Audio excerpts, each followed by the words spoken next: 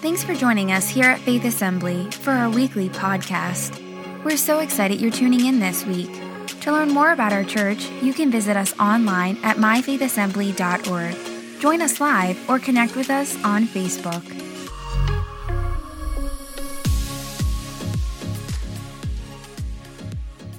We win. I read the back of the book. Y'all don't remember, many of you might not remember Joanne. Well, she was Mardula then, but that's Joanne Alicastro, the cafe lady downstairs. She used to sing that song. I read the back of the book and we win. It was a good old Southern gospel tune. Yeah. Y'all didn't know Joanne was a singer, did you? Probably. Well, yeah, okay, that's right. She was in the choir for a while after I left here too, yeah. All right. Well, here we are. Thank you for coming out. I'm surprised that there are this many people still coming on Wednesday nights to hear about the Revelation. Listen, when I say I'm surprised, I'm impressed because this is tough. I know it's tough stuff, and it's not that necessarily the material frightens folks. It's just that people sometimes get afraid of trying to understand, like being overwhelmed by something that they can't really get and the whole thing is we have to try real hard not to try and get our minds around all this real tight because, we're guessing. We're guessing, folks. As confident as we can be in the Word of God, we're guessing at a lot of this stuff. We're trying to put the pieces of the puzzle together. I can start now. Patty Roddy's here. I told her if she wasn't here when we got started, I'd go really slow till she got here. But she's here. We can get going now. So we are in Revelation chapter 20. 20. Really, most of the tough stuff is over, okay? From 20, 21, and 22 are... I say most of the tough stuff, but these are some misunderstood chapters. Now we can get like the big blocks of this puzzle in these chapters, but it's the little weird little things that we don't think about. I think, that to me get you would sit back and go, oh, okay. I never thought of it like that. Never really considered that some of these things that are going to be going on are going to be going on.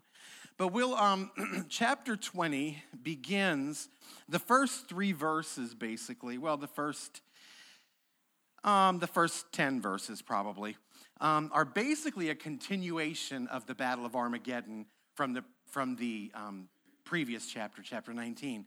It's not necessarily a continuation, but this is kind of the wrap up of the Battle of Armageddon, okay?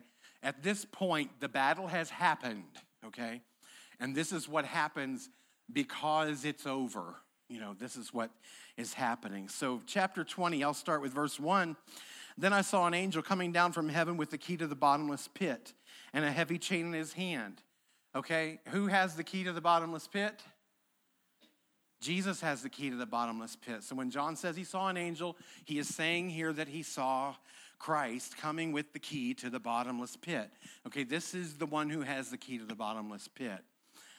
He says he seized the dragon, that old serpent who is the devil, Satan, and bound him in chains for 1,000 years. Now, remember here, where is Satan at this time? Remember chapter 12, there was a fight, a big war in heaven, and it says that Satan was cast out of heaven. Where did he go?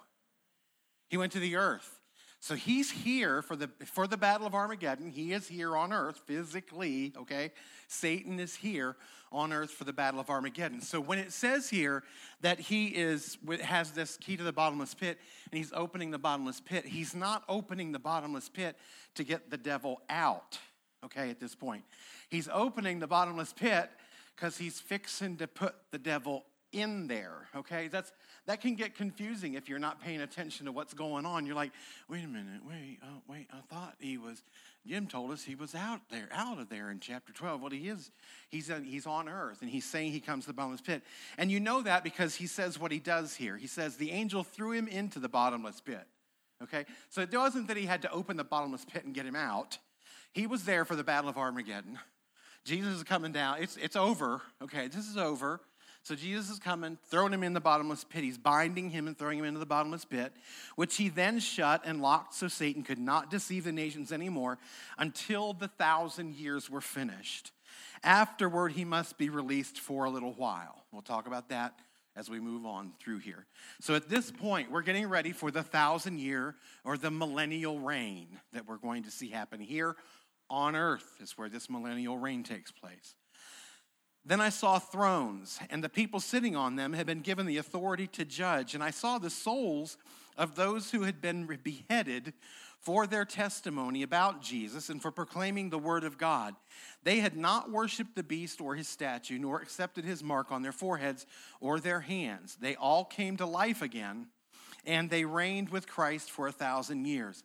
So we talk about, we say sometimes that we're going to reign with Christ for 1,000 years. The fact of the matter is not that we will reign with him for 1,000 years. These are the martyrs of the tribulation that we're talking about here who were beheaded for Christ. That's who he's talking about here. This is those ones who came out of great tribulation, okay? And the vast majority of them, it indicates here, are going to be beheaded because basically, if you won't take his mark, you won't fight for him, you won't do what he wants you to do, he's going to behead you. He doesn't have any use for you. So he will behead you, and then you're going and waiting for the culmination and all of that stuff, all of these things to happen. So at this point, he says, I see these people on thrones. Nowhere, folks, are we given a throne. Sorry, we're not going to sit on thrones. Unless you want to hang around after the rapture, go through the tribulation and get beheaded, then you'll get a throne. Okay, so, but really, and we talk about how we're going to rule and reign with Christ. There is an element of truth in that, but we don't get the thrones, okay? The ones that get the thrones are the ones who go through that great tribulation and make that sacrifice, okay? There is some indication or some acceptance that it could be anyone who is martyred for Christ, okay? Throughout history, some say, okay? But we're still kind of looking at this through the lens of futuristic stuff here. So that's why we tend to lean toward, most of we scholars,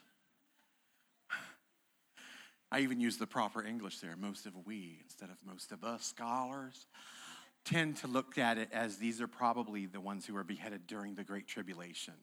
These are the ones who came out of great tribulations that the Gaithers sing about. Yeah, that's those ones. This, okay, here we go. They came to life again. This is the first resurrection, he says here. The rest of the dead will not come back to life until the 1,000 years has ended. Okay, the first resurrection, remember we talked about the first resurrection. This will be physical. Okay, yeah, we're to the, okay, are we caught up? Okay, I see where we are there. The first resurrection, remember we've talked about this before. The first resurrection, remember we talked a while back about the 4 companies of the redeemed? The Old Testament saints, the New Testament church, the man-child, the 144,000 non-Jehovah Witness man-childs. Of course, some of them might be, I don't know, but not because they're Jehovah Witness. And now I've lost myself. Oh, the tribulation saints, okay? And in also included in that first resurrection are the 2 witnesses. We don't count them as a company because, 2 is company, right? So they should be a company, right? Okay, 1 company and 4 crowds it was. But we consider them as just a duo. And so there's 4 companies in the duo. This is what we consider whenever you see the Bible talk about the first resurrection, this is who they're talking about, are those companies and that duo. This is the company of the redeemed. Now, they we're the ones that will be, he's talking about, we're in good shape here at this point. And he says those other ones, they're not even getting, now remember, we've been resurrected. We have our new bodies. We're in that glorious, perfect body. Even, you'll look better than this even. So we're in that glorious body. And so at this point, here's what's sad. For all of their time that they've been dead, plus the next 1,000 years, they're all stuck, okay? And they're not even in the lake of fire yet. They're stuck in torments, is what it's called. This is whenever you see the Bible refer to places that there's weeping and gnashing of teeth. The original text leads us to, it's a place called torments. We talked about it a little bit last week. But that's where they are, and they're going to be there until the second resurrection, which comes in a little bit here, in a few verses here, but it's 1,000 years later, okay? So this torments lasts a long time before they even go to the lake of fire forever. So that's where they are waiting. They're waiting the second resurrection, okay? It doesn't mean that they've had two resurrections. It's just that they're not part of the first resurrection, which is the good resurrection. They're part of the second resurrection. So let's see, where are we? Blessed and holy are those who share in the first resurrection. For them, the second death holds no power, but they will be priests of God and of Christ and will reign with him 1,000 years. Now see, here's where we will reign with him, but our job is going to be a little bit different. We're going to be here. We're the priests of God and Christ, okay? Understand, this millennial reign for 1,000 years, sorry to tell you, it's not in heaven. You know, we think to be, I can't wait till I get to heaven. Well, you've got a long wait because you're in, or a short wait, because the only time we're in heaven is while we wait for the Battle of Armageddon. That's when we're going to heaven. When we're dead and we're waiting for Armageddon, we're in heaven, okay? Then we come back. We're kind of stuck here for 1,000 years. And our job will be here, it tells us, to be the priests of God and of Christ. So that 1,000 years has taken place right here on this, well, not this wood, but right on the ground, okay? We're still here on earth when this is going on, okay? We are in our spiritual bodies. We don't have our physical bodies anymore. We have our spiritual glorified bodies that we're going to be here reigning on earth. Now, if we are reigning, or we are the priests of God, then what that indicates to us, number one, that there are people to reign over. I mean, what good does it do you to be a king with no kingdom, right? I mean, you have to have people. There will still be humans on earth in their physical bodies during this 1,000 years, okay? During that 1,000 years, there will still be humans. They are going to be coming to us to offer sacrifices for them. We are going to be their priests, okay? Now, I don't know what that'll exactly look like, but it says we're going to be their priests. And on the thrones, those martyrs will be judging them. They will go to those thrones. They will go to those martyred, newly resurrected body people, and they will say to them, you know what? He built his garage 6 inches from my property line. And I think he's supposed to be 12 inches from my property line. And then that judge is going to have the mind of Christ. He's going to have, we're reigning with Christ. They're reigning with Christ. They're going to have basically perfect wisdom to say, let's split the difference and give them the 6 inches. Or they're going to say, no, sir, you need to move your garage over, or we'll split your garage in half, and then you decide, when they fought over the baby, we'll just split it in half. But that is what's going to be. There are going to be people on earth who will need priests. They will need judges to take care of their situations. Now, during that 1,000 years, the nice thing is Satan is not running around the earth influencing people to be nasty, okay? Because he's bound in the bottomless pit at this point, him and his cronies. So there will be very little, I hate to use the word sin, but there should be very little nastiness at this point because he's not there to try. Now, they might be discussing whether or not where to build the garage, but they're not going to kill each other over it, okay? Because they know we got to take this to the judges and ask them to decide this. And then see, it would be Satan who would be influencing them to fight over it or to kill one another over it. I mean, not to think that anyone on earth would kill each other nowadays over a garage or something, but I'm telling you, we kill each other over stupider things. Stupider. Is that a word?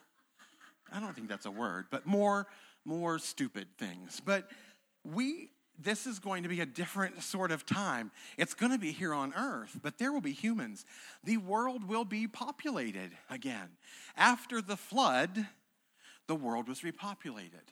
After it's always, God will always, he has no intention, and you're gonna see what I'm going in a minute. He has no intention of annihilating this earth and all of the physical beings on it. He has no intention of that.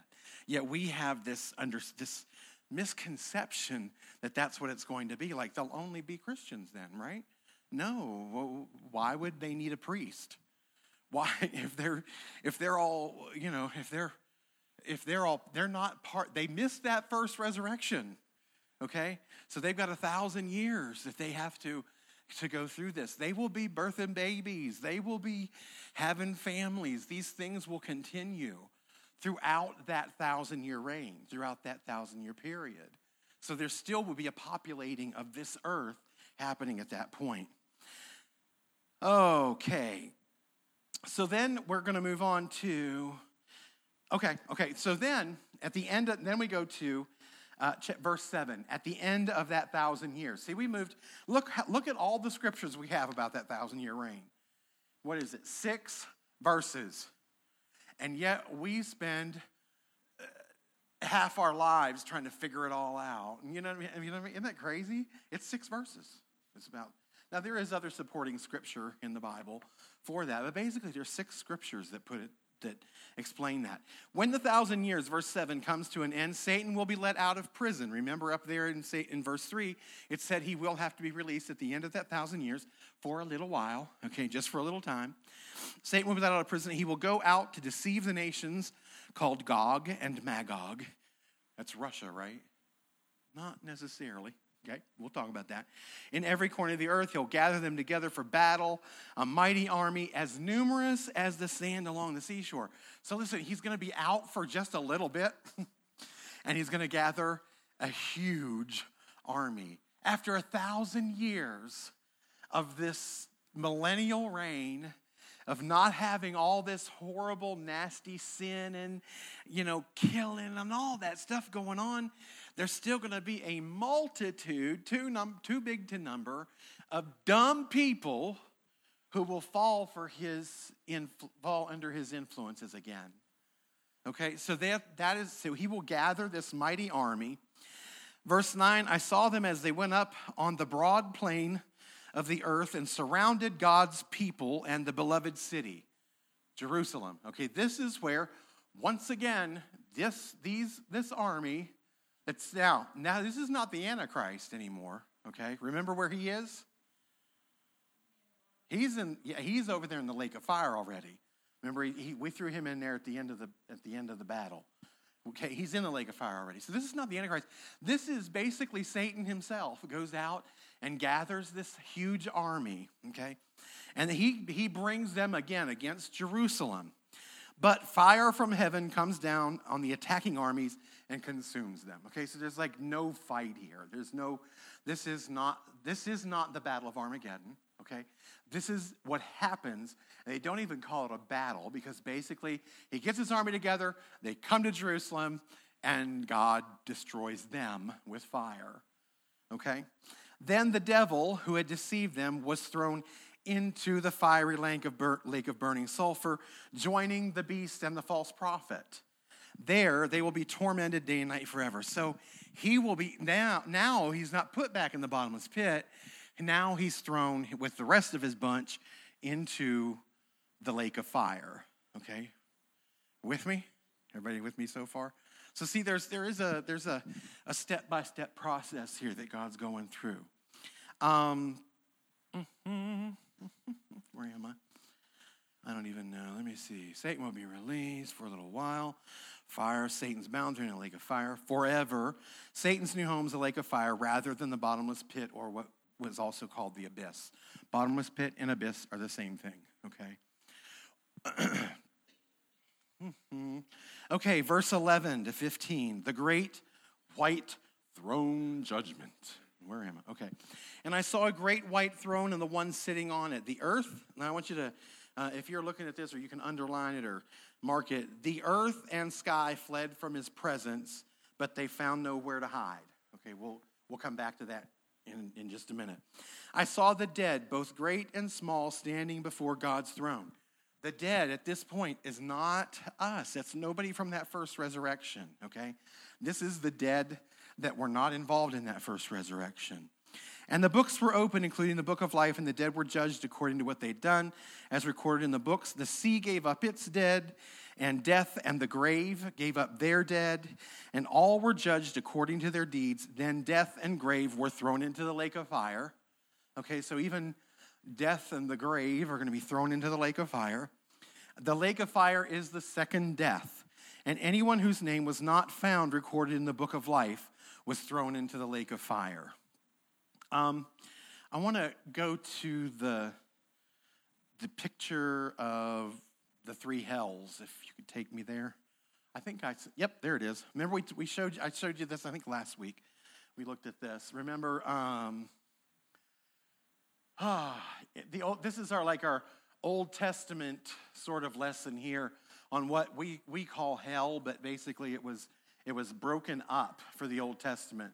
The good Old Testament people who died went to paradise, or Abraham's bosom. There was a huge gulf affixed between them, and the bad ones went to county jail, or what torments.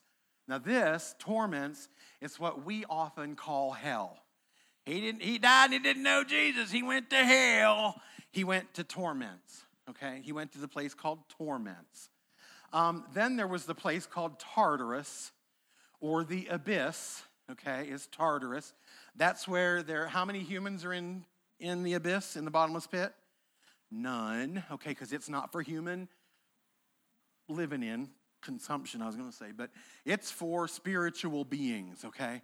And so what happens, here you got two ways of going. If you're in this one, and we're talking about, from the Old Testament saints who were good folks, they went to paradise, and when Jesus went down, when he died on the cross, he went to paradise, and he took all them to new paradise, or what we would call heaven, okay? This is the place where God and Jesus and all the good people are, okay? Now, when we die, we go to be absent from the bodies, to be present with the Lord, so you're to be present in heaven. So now when we die, remember Old Testament, and you were a good person and you died, Christ hadn't taken these folks out of Sheol, or that Abraham's bosom, okay? Here at the great white throne judgment, we find torments, the people who are, the dead, the death and hell, or death and the grave, give up all their people, okay? These people who are in torment, and they go to the great white throne judgment. We'll also find that the abyss is also cleared out. We'll see it as we look through here. The abyss is going to be cleared out. So that's all the little demons and all their little cohorts. They're all going to the white throne judgment, and from there they will go to the lake of fire. So basically what's going to happen at this point, all these are empty. Okay? All those are empty. And all the bunch, remember, that was up here in heaven, remember, where are we now? Basically, we're here. We're back here on earth doing our priestly duties, okay, and sitting on thrones and that kind of stuff, ruling and reigning here on earth. We're awaiting this next part we're going to talk about. They're all at the great white throne judgment, at the great white throne. They're going to end up being cast from there to the lake of fire. They go to this judgment, and there's not much judging to do, okay? It's just, your name's not in the book, so therefore you're going to the lake of fire. And so then all the other places there, that torments and Tartarus and what we would call the abyss and the bottomless pit, and those places, they're all cleared out at the great white throne judgment. It's interesting that with the great great white throne judgment is the only time that we see God's throne described. Nowhere else in Scripture is his throne described. So it's just kind of interesting that finally John's seeing, because listen, when John gets called up to heaven, remember, and he's looking, he says, I saw a throne, and then there was the one sitting on the throne. Because basically your attention at that point is the fact that it's the one sitting on the throne, okay, that took John's attention at that point. This is a point of judgment. Therefore, the throne, the fact that he's the judge, is the thing that's important at this point. So suddenly John says, it's a great throne, it's a white throne.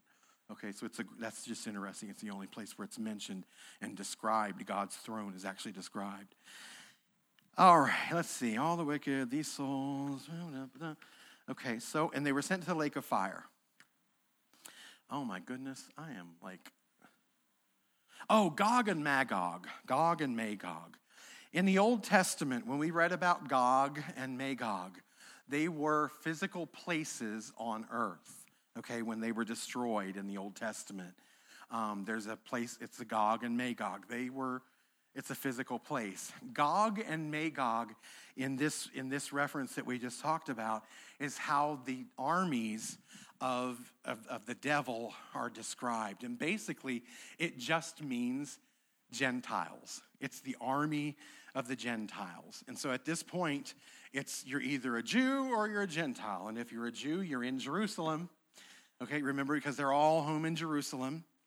And so this is the Gentile army that's coming around them, and it's described. And basically, Gog and Magog at this point are not a physical place. So people will say, oh, here comes Russia, because part of Gog and Magog is a Russian territory. And here comes Russia. It's not really indicating that it's the army of Russia, because this army, it says, comes from all over the world that Satan puts together at this point. So it just means it's basically the Gentiles. It's a Gentile army, okay? And so that's what the Gog and Magog refers to there. Ezekiel's Gog and Magog from Ezekiel 38 and 39, these were premillennial Gog and Magog is what we call it, okay? This was where Gog and Magog were before the millennial reign. So we're talking about post-millennial here. Gog and Magog just refers to these people. Fire, Satan, great white throne, wicked. Okay, yeah, that second resurrection is all the wicked from Adam to the end of the millennium. So there's going to be a lot of folks. Or maybe not. We were talking downstairs before service. I think when we get up there, we're going to find out, we're surprised by a whole lot of people who are there and a whole lot of people who aren't there. So, you know what I mean? So who knows? Maybe it's not as many people as we would think it is. Second death. And this lake of fire is for eternity, okay? There's no end to this lake of fire. Nowhere does this end. These folks are going nowhere else. None of it is happening, period. They're not getting out. Nowhere, ever. That's eternity, okay? Now, let's go to actually, I want to take us to 2 Peter chapter 3 first. Verse 10 and 11, it says this. And this is because it's going to take us back to, remember I told you to pay attention to that one scripture from chapter 20, just one. All I want you to look at. No, that one, chapter 20, where was it? Oh, verse 11. But we're going to go to 2 Peter chapter 3, verses 10 and 11. But the day of the Lord will come as unexpectedly as a thief. Whenever you see the day of the Lord is the millennium. That's the 1,000 years. Okay, we get these terms thrown around like we say that Sunday is the day of the Lord. No, Sunday is the Lord's day. It's a different thing and different terminology, okay? The day of the Lord, when you see that in the Bible, not necessarily when you see it in somebody's Bible study notes, because they probably wrote it down wrong, but when the day of the Lord in the Bible is referring to the 1,000-year reign, okay? That's the day of the Lord. That will come unexpectedly. It says it's going to come like a thief in the night. Then after that happens, after that 1,000-year reign, then the heavens will pass away with a terrible noise, and the very elements themselves will disappear in fire, and the earth and everything on it will be found to deserve judgment. it says, since everything around us is going to be destroyed like this, what holy and godly lives you should live. This is what Peter wrote in his second letter. I want to take you back then to verse 11. It said, the earth and the sky fled from his presence, but they found nowhere to hide. This is called renovation by fire. There is a misconception that the earth will be destroyed by fire. Nowhere in the Bible does it say the earth will be destroyed. God has no intention of destroying the earth. None. He has no intention of destroying the earth. It will be renovated, and basically that's what the terminology, when we read Peter's language here, that terminology refers to as if, when you burn a piece of wood, is it annihilated for never, there's nothing left of it? No, you have ash, right? You burn anything, it doesn't disappear. Its composition changes. It's what you're able to do with it changes. All these things. But there is nothing here that tells us that the earth will be destroyed. It says there in verse 11 of chapter 20 that death and the grave and the earth will try to hide, but they won't be able to hide. Okay, basically, so it doesn't say that they will be destroyed. Some versions will say destroyed. But if you will look at the terminology and look at the translations of where these words come from, you'll find that it doesn't mean that they're destroyed and nothing's left of them. It's not the same thing that's used about the city of Babylon. It's not the same destruction. This is a renovation and should be thought of as the earth will be renovated. It will not be the same. It will not be the same, but it will be livable. It will be livable for human living. Not that I want to be a human living in it. It will be livable. We'll talk about that in just a second. So now we're moving on to chapter 21, where it says, then I saw a new heaven and a new earth. Here's where it says, the old heaven and the old earth had disappeared. That's what the New Living Translation says. That is not saying that it's gone forever. It's basically what it's saying is that the heaven that we knew and the earth that we knew is not the same, okay? It's not the same earth. It's a new heaven and a new earth, okay? And he says, and the sea was also gone. And I saw the holy city, the new Jerusalem, coming down from God out of heaven like a bride beautifully dressed for her husband. I heard a loud shout from the throne saying, look, God's home is now among his people, or his men is actually what the translation is, or women too, but the term, when it says God made man in his image, that's the terminology that's used here. He's among his men, God's people. He will live with them and they will be his people. God himself will be with them. He will wipe every tear from their eyes. There'll be no more death or sorrow or crying or pain. All these things are gone forever. That's what's gone forever. That's what's gone, okay? No more death, sorrow, crying, or pain. So what John says is he looks up and he sees this city that looks like a bride, okay, coming from heaven, and it's coming down to this new heaven and new earth that we're on, this renovated earth. So here we go again. Where are we going to be? We're here, and we always think of us up there playing them harps in heaven, That's not what it's going to be. We're going to be here, okay? So it's coming down. What's interesting is you'll see, it says, I heard a loud shout in verse 3 and this version says the throne. So most versions say, I heard a shout from heaven, okay? And then when you get to verse 5, it says, and the one sitting on the throne said, look, I am making everything new. When you got saved, did he make you new? Did he annihilate you? No, he didn't annihilate you. You didn't disappear and then all of a sudden you were this other thing, you know what I mean? This other creature. He made you new. And we are basically a little living testimony of what he's going to do with the rest of his creation, okay? He is just going to make it new. And this one, see, that other voice from heaven was like, look, here comes God. He's coming down here to be with his people, okay? And that voice is basically, we hear, there's two voices from heaven. Who are they? One is Jesus. And then it says, the one sitting on the throne said, look, I made everything new, okay? There are two voices that are, two people, I hate to say, there are two voices that we're hearing here. One is Christ saying, it's happening. We're winning. He's coming to live with his people, okay? And he is saying, I made all these things new. And then look here. This is where it's interesting. And then he said to me, oh, nowhere else has the one on that throne spoken to John. What? Then he starts hearing this. So he says, write this down, for what I tell you is trustworthy and true. And he also said, it is finished. I am the Alpha, the Omega, the beginning, the end. To all who are thirsty, I will give freely from the springs of the water of life. All who are victorious will inherit all these blessings, and I will be their God, and they will be my children.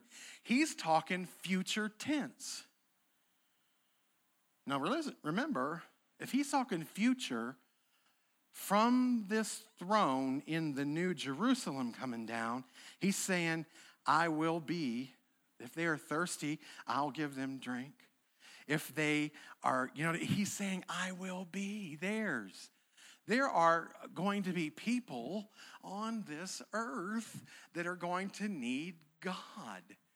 And we're going to remember, it said the sea's gone, okay? You'll find out why. There's no seas and no rivers. We don't need seas and rivers anymore because he's made everything new, which basically he's made everything like it was in the beginning. He's made everything perfect. And, we didn't need seas and rivers and all that stuff. When we were in the garden, we didn't need all that. We didn't even have rain in the garden. We didn't have rain till Noah was, 80 years old when he finally got in the, you know what I mean? We didn't have rain on the earth because it just wasn't a necessary thing. Things grew, all right? Even after that initial curse, the earth still produced things. It took work, but they still produced. Okay. But cowards, unbelievers, corrupt, murderers, immoral, those who practice witchcraft, idol worshipers, and all the liars, their fate is in the fiery lake of burning sulfur. This is the second death. Then one of the angels who held the 7 bowls containing the 7 last plagues came to me and said, come with me, and I'll show you the bride, the wife of the Lamb. So he took me in the spirit to a great high mountain. He showed me the holy city, Jerusalem, the new Jerusalem, descending from heaven. I'm not going to bore you with this exciting description, but I don't want to spend a bunch of time talking about jewels. But this thing is going to be incredible, okay? Which is amazing because in John's day, like a bride, she didn't have like lots of jewels and everything. They didn't have, it wasn't like today where, the average wedding is $20,000. That's not how things were back then. But he says, this is a bride like he's never seen, okay?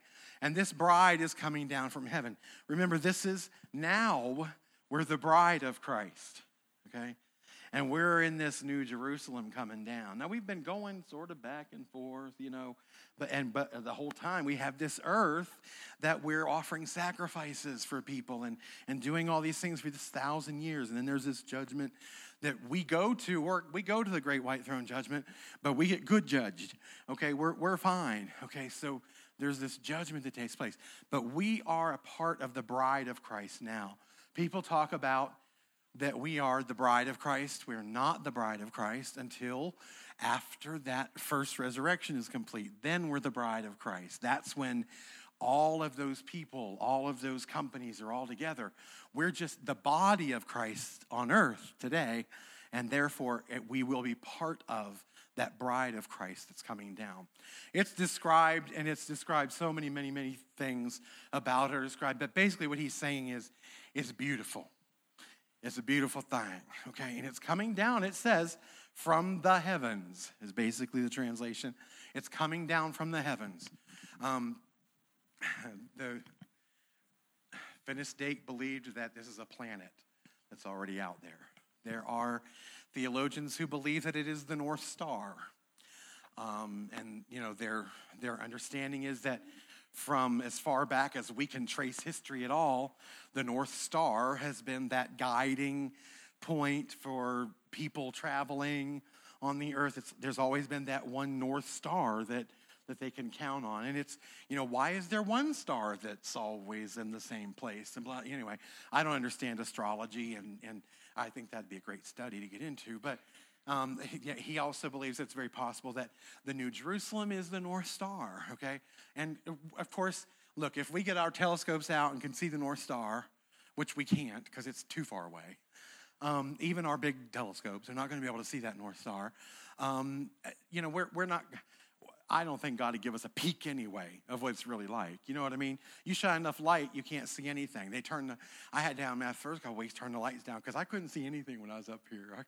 There could have been thousands of you out there. I went home, Terry said, how many were there tonight? I said, I think 300, 400, something like that. They left quick when the lights come on, but I couldn't see any of them.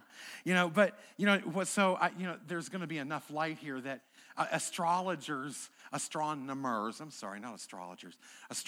are not going to be able to see anything, to get any details on this anyway. But anyway, so there are all kinds of theories on, where this is, but obviously it's up there somewhere, and it's somewhere that today we can't see it really because we can't, we'd be, I don't know, then we'd solve a lot of problems in the church probably if we had that good of a picture of things. So he describes that city. Basically, it's huge, folks. It's 1,500, some say 1,400 miles across, deep, and high. So it's a big cube, basically, is how it's described. It's a big cube. And it's 1,400 miles. And I think it's something like, they said that like if our spiritual bodies take up the room that our physical bodies take up, there could be like 300 billion of us in there. So we're talking about a big place. Doesn't sound that huge, you know what I mean? But it's pretty big, okay? Because when we think two-dimensional when we're here on earth. So we're thinking, that's like from here to Oklahoma and from, Mexico to the Canadian border. We're talking about that. But then you got to realize you're talking about 1,500 miles going up in that square too. So it's huge, okay? I believe that my body is not going to be this big. Okay, ladies, am I right? It's going to be little. You're going to be one of those people who's like, I have so much trouble shopping. I just can't find anything small enough. You can't imagine what it's like. That's what I'm going to be like. I can't get a white robe to fit me. They're all too big. But, so I just believe that I believe that there'll be plenty of room for as many as want to come, okay? And so it's that big. It's huge. It says that there's no temple in it because who needs a temple when you've got God and Jesus right there? So they're in this. Okay, remember, when we're on earth for the 1,000 years, Christ isn't here with us. The Father isn't here with us. The Holy Spirit still is. Sorry, those of you who think he's not, but he is. He's still here, okay? Never does the Bible tell us that the Holy Spirit leaves. It says the hinderer leaves. That's us. We're the hinderer, folks. The church is the hinderer. We're the ones that hinder all this starting, basically. So anyway, they're in heaven. They're still making preparations. Stuff's still being built. They're still,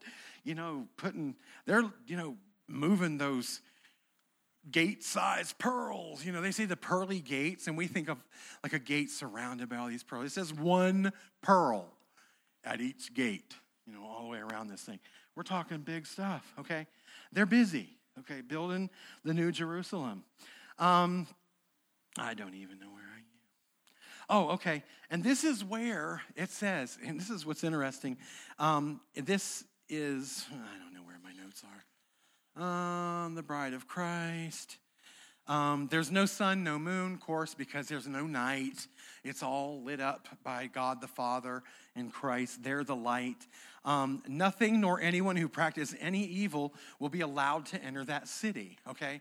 Therefore, we must anticipate, be able to think, there will be people on earth while the New Jerusalem is sitting there, and it's going to come down right over where the old one is. So it's going to come down, and it's going to be there on the earth. And people, if they're good people who don't practice these things, they will come and go from the city. Things will still be happening. People will still be populating the earth. Listen, when the curse of childbirth is gone, how many babies you think there's going to be born? Okay, that's the pain of childbirth is a curse, and it says it's gone. There's no pain, there's no crying, there's no, all these things are gone at this point, not until that new Jerusalem comes down. So these things, this new earth will be like the initial earth. It'll be like it was supposed to be. Remember, we started talking about from perfection to just about as far imperfect as you could get, and then back to perfection again. That's what's happening here. Okay, we're going back. So there will still be populating of the earth going on. And listen, Satan's not there, okay? He's in the lake of fire. If you are practicing idolatry and sorcery, then that's all on you. There's no blaming, the devil made me do it. No, he's in the lake of fire. He didn't make you do it.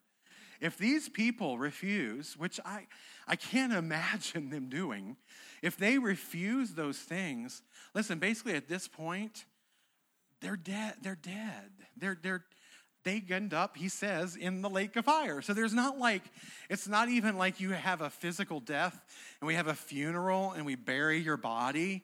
Folks, if they sin on the earth, during this new earth is going on, they're going to go to the lake of fire. I don't think there's going to be many there. Listen, it's proven just the death penalty in the horrible world that we live in, the death penalty is a deterrent to murder. I mean, that's been proven, folks. I'm not a big death penalty person. I'm not I used to be till I had to sit on a jury and decide if somebody lived or died. And then I was like, oh, that's a different situation when that is in your hands. You know what I mean? When those lives are in your hands and you're the one making those decisions. But this is basically going to be, you're sinned, lake of fire. It's over. And there's no spiritual we're not sending your spirit to torments until something happens. All that's over. You are going to the lake of fire bodily, physically, the way you are. You're gone. I think that it will greatly deter folks from becoming that, okay? And so that's what we have to understand, that he is never getting rid of this creation. Nowhere, even the scriptures that you think, if you read that scripture, that he is going to annihilate this earth, you need to do some more study and put it in with the rest of the word and see if your interpretation of that makes any sense when you put it with everything else. We have to stop picking and choosing these little things, and trying to make those the doctrine. Oh, come on, Jim. That's 21. There's no temple, nothing evil. Okay, blah, blah, blah. We're moving on to chapter 22. And verses 1 to 6 continues to describe what life is going to be like in this New Jerusalem. Now, really, remember, we're talking about the New Jerusalem, the city there. Okay, we're not necessarily talking about all of the new heaven and new earth. Here he's really just describing that city. He says, "Then the angel showed me a river with the water of life, clear as crystal, flowing from the throne of God and of the Lamb. It flowed down the center of the main street. On each side of the river grew a tree of life, bearing 12 crops of fruit, with a fresh crop of fruit each month. The leaves were used for medicine to heal the nations." So here we get a picture in this New Jerusalem. Here's why we don't need seas and rivers, okay? Remember, it says the sea was gone. All these things we don't need them because we have the river of life that flows from the throne in the New Jerusalem. And it flows, and if you are thirsty, remember, if you're thirsty, come to me. If the people on earth are thirsty, come to the city of New Jerusalem. We have the water of life. We have food. We have a fresh crop every month from the tree of life, okay? These are the things we're going to eat in heaven, and we're going to drink in heaven, and we're not going to gain weight in heaven. Okay, so these things are going to continue here on earth. It says, and the leaves will be used to heal the nations. So doesn't that kind of tell you there's going to be some things that are going to need fixing, right? Something's going to need fixed. Otherwise, why are the trees used to heal the nations? Something, so there will be things that are going to need fixed. There will be nations that will need healed. There will be people that will need healed, okay? And so these are the things that are at the end, but still at the same time, we remember there are no more curses, okay? So there's no more curses. But this healing is not necessarily a physical healing, okay? It would make more sense that this is some sort of spiritual healing. Were there a people, listen, if you find yourself at this time, and you're walking around the earth and all of a sudden your mom and dad disappear, I would suspect that they were doing something they shouldn't have been doing because now they're in the lake of fire, okay? So now I might say, I don't know what I'm supposed to be doing. I don't want to do what they're doing. And so therefore I might need fixed. I might need healed from something that I was taught by one of these people. I try to make it make sense in my head. Something has to need fixed. I can't imagine what needs fixed when there's no curses, but if a curse doesn't mean I just decided to be how many, there are people who are guilty of crimes because they have mental defect.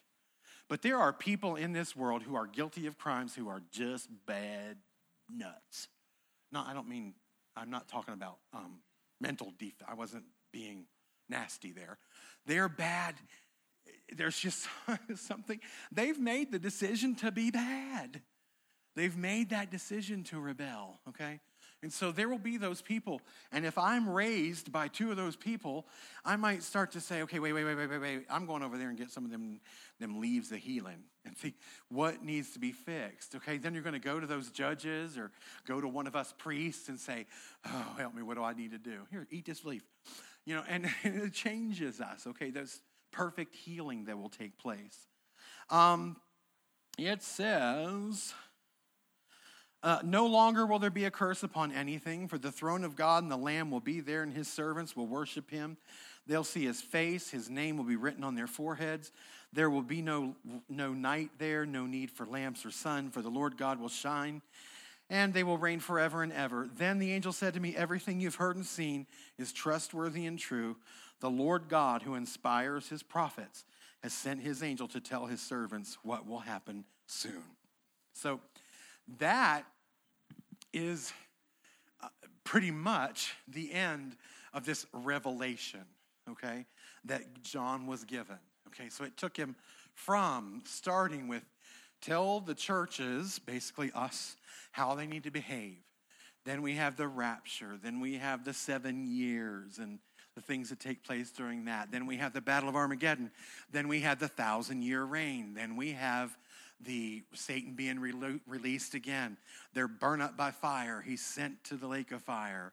Then we have the great throne judgment, and all of the wicked are judged, and they're sent to the lake of fire. Then we have this, the earth is renovated by fire. It is made new. He says, I made all things new. And then the new Jerusalem comes down and sits basically on this earth. Okay? It sits on this earth. Not this one, the renovated one, okay, on the nice earth, the good one. Okay, it'll sit there. So that's basically Revelation in a nutshell.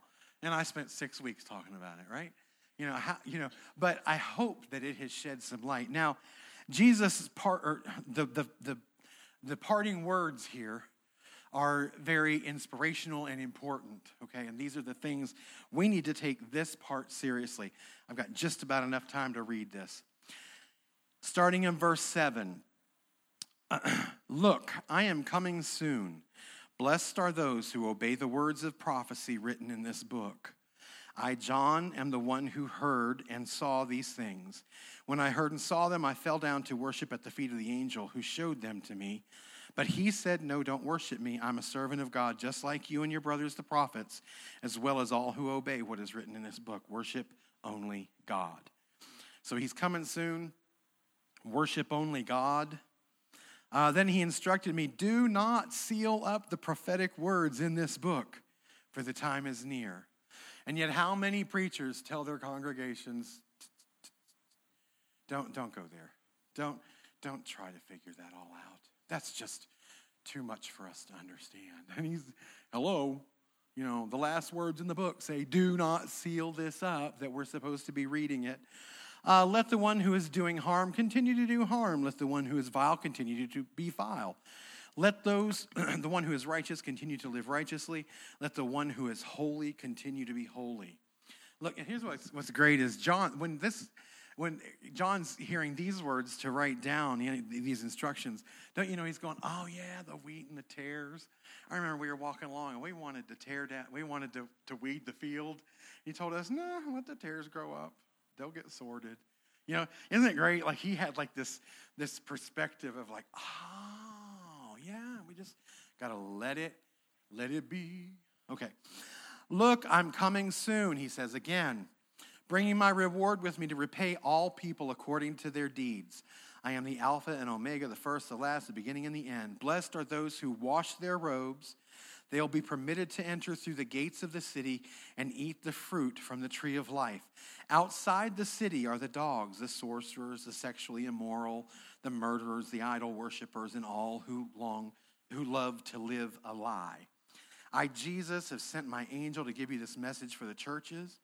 I am both the source of David and the heir to his throne. I am the bright morning star.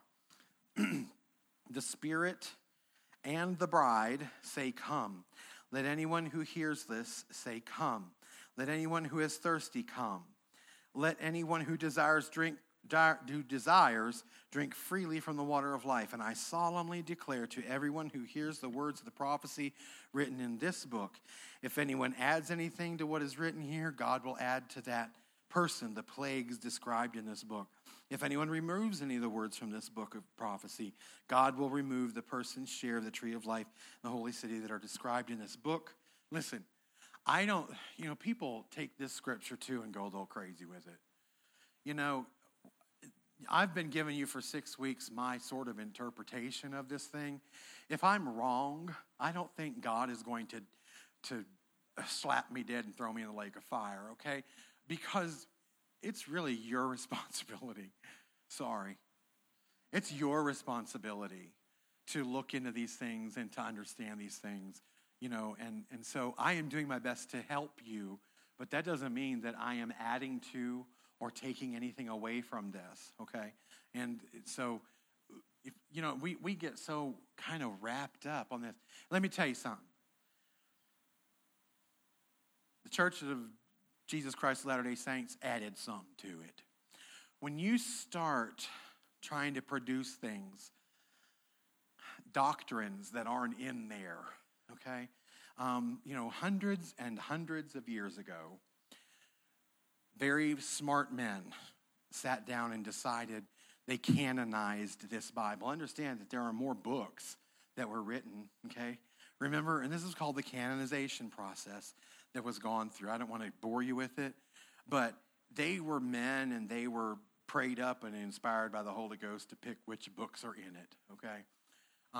For there to be, there's no need for a new book to be written, okay? There's no need for that stuff. I know Christians who spend hundreds of dollars, maybe even more, reading books that haven't read the Bible in months, probably. And I'm sorry. No, I'm not judging you, but I'm just saying, be careful what we read and that we try to add to what's here. Okay? Just don't let anything add to what we have. Okay? And I think we're okay. Anyway, shut up, Jim. All right. That's my new thing for me. Just shut up, Jim. So he who is faithful, he He who is the faithful witness to all these things says, yes, I'm coming soon. Amen. Come, Lord Jesus. May the grace of Lord Jesus be with God's holy people. Whew. I'm tired, y'all. You know, seriously, we just, in all seriousness, yet, you know, understanding that I hope that you hear me when I say I don't think I have all this figured out, okay? But what I've done is presented you with, and there's much more to this. I didn't go through giving you all the scriptures that back everything up. Again, we would be here until Jesus called the church. You know, we would be here till that time if I were to try and give you, Finis Dake spent over 10,000 hours putting together his book on the Revelation. You know, I don't got that kind of time. I don't know where he had it. You know, he didn't sleep much. But anyway, but we have to, you know, I've presented you with a lot of stuff that you should, if you have questions, you should go. Listen, in the side notes of your Bible, it'll tell you like, oh, refer to Isaiah chapter, or refer to Daniel chapter. Let's pray. Father, thank you for the revelation. Thank you for giving us very intelligent men, not me, but very intelligent men who could help us to understand the revelation. And I thank you that we in ourselves are created in such a way that we can understand most of this revelation. We can see it. We can get into it and figure it out ourselves, the things that we don't understand. But Father, I pray that anyone who is fearful of the things that are going to happen, that they would have been set free from that fear as we understand it, that we have an escape from the horrible things that are going to happen into this earth in the future. And Father, I just pray for all of us who have friends and loved ones, Lord, that don't know you, that aren't ready for the rapture, that they would come to know Jesus. And that as many as can possibly be saved will get saved before that day happens. Father, go with us tonight. Keep everybody safe and bring us back here fired up and ready to go Sunday morning. In Jesus' name, amen.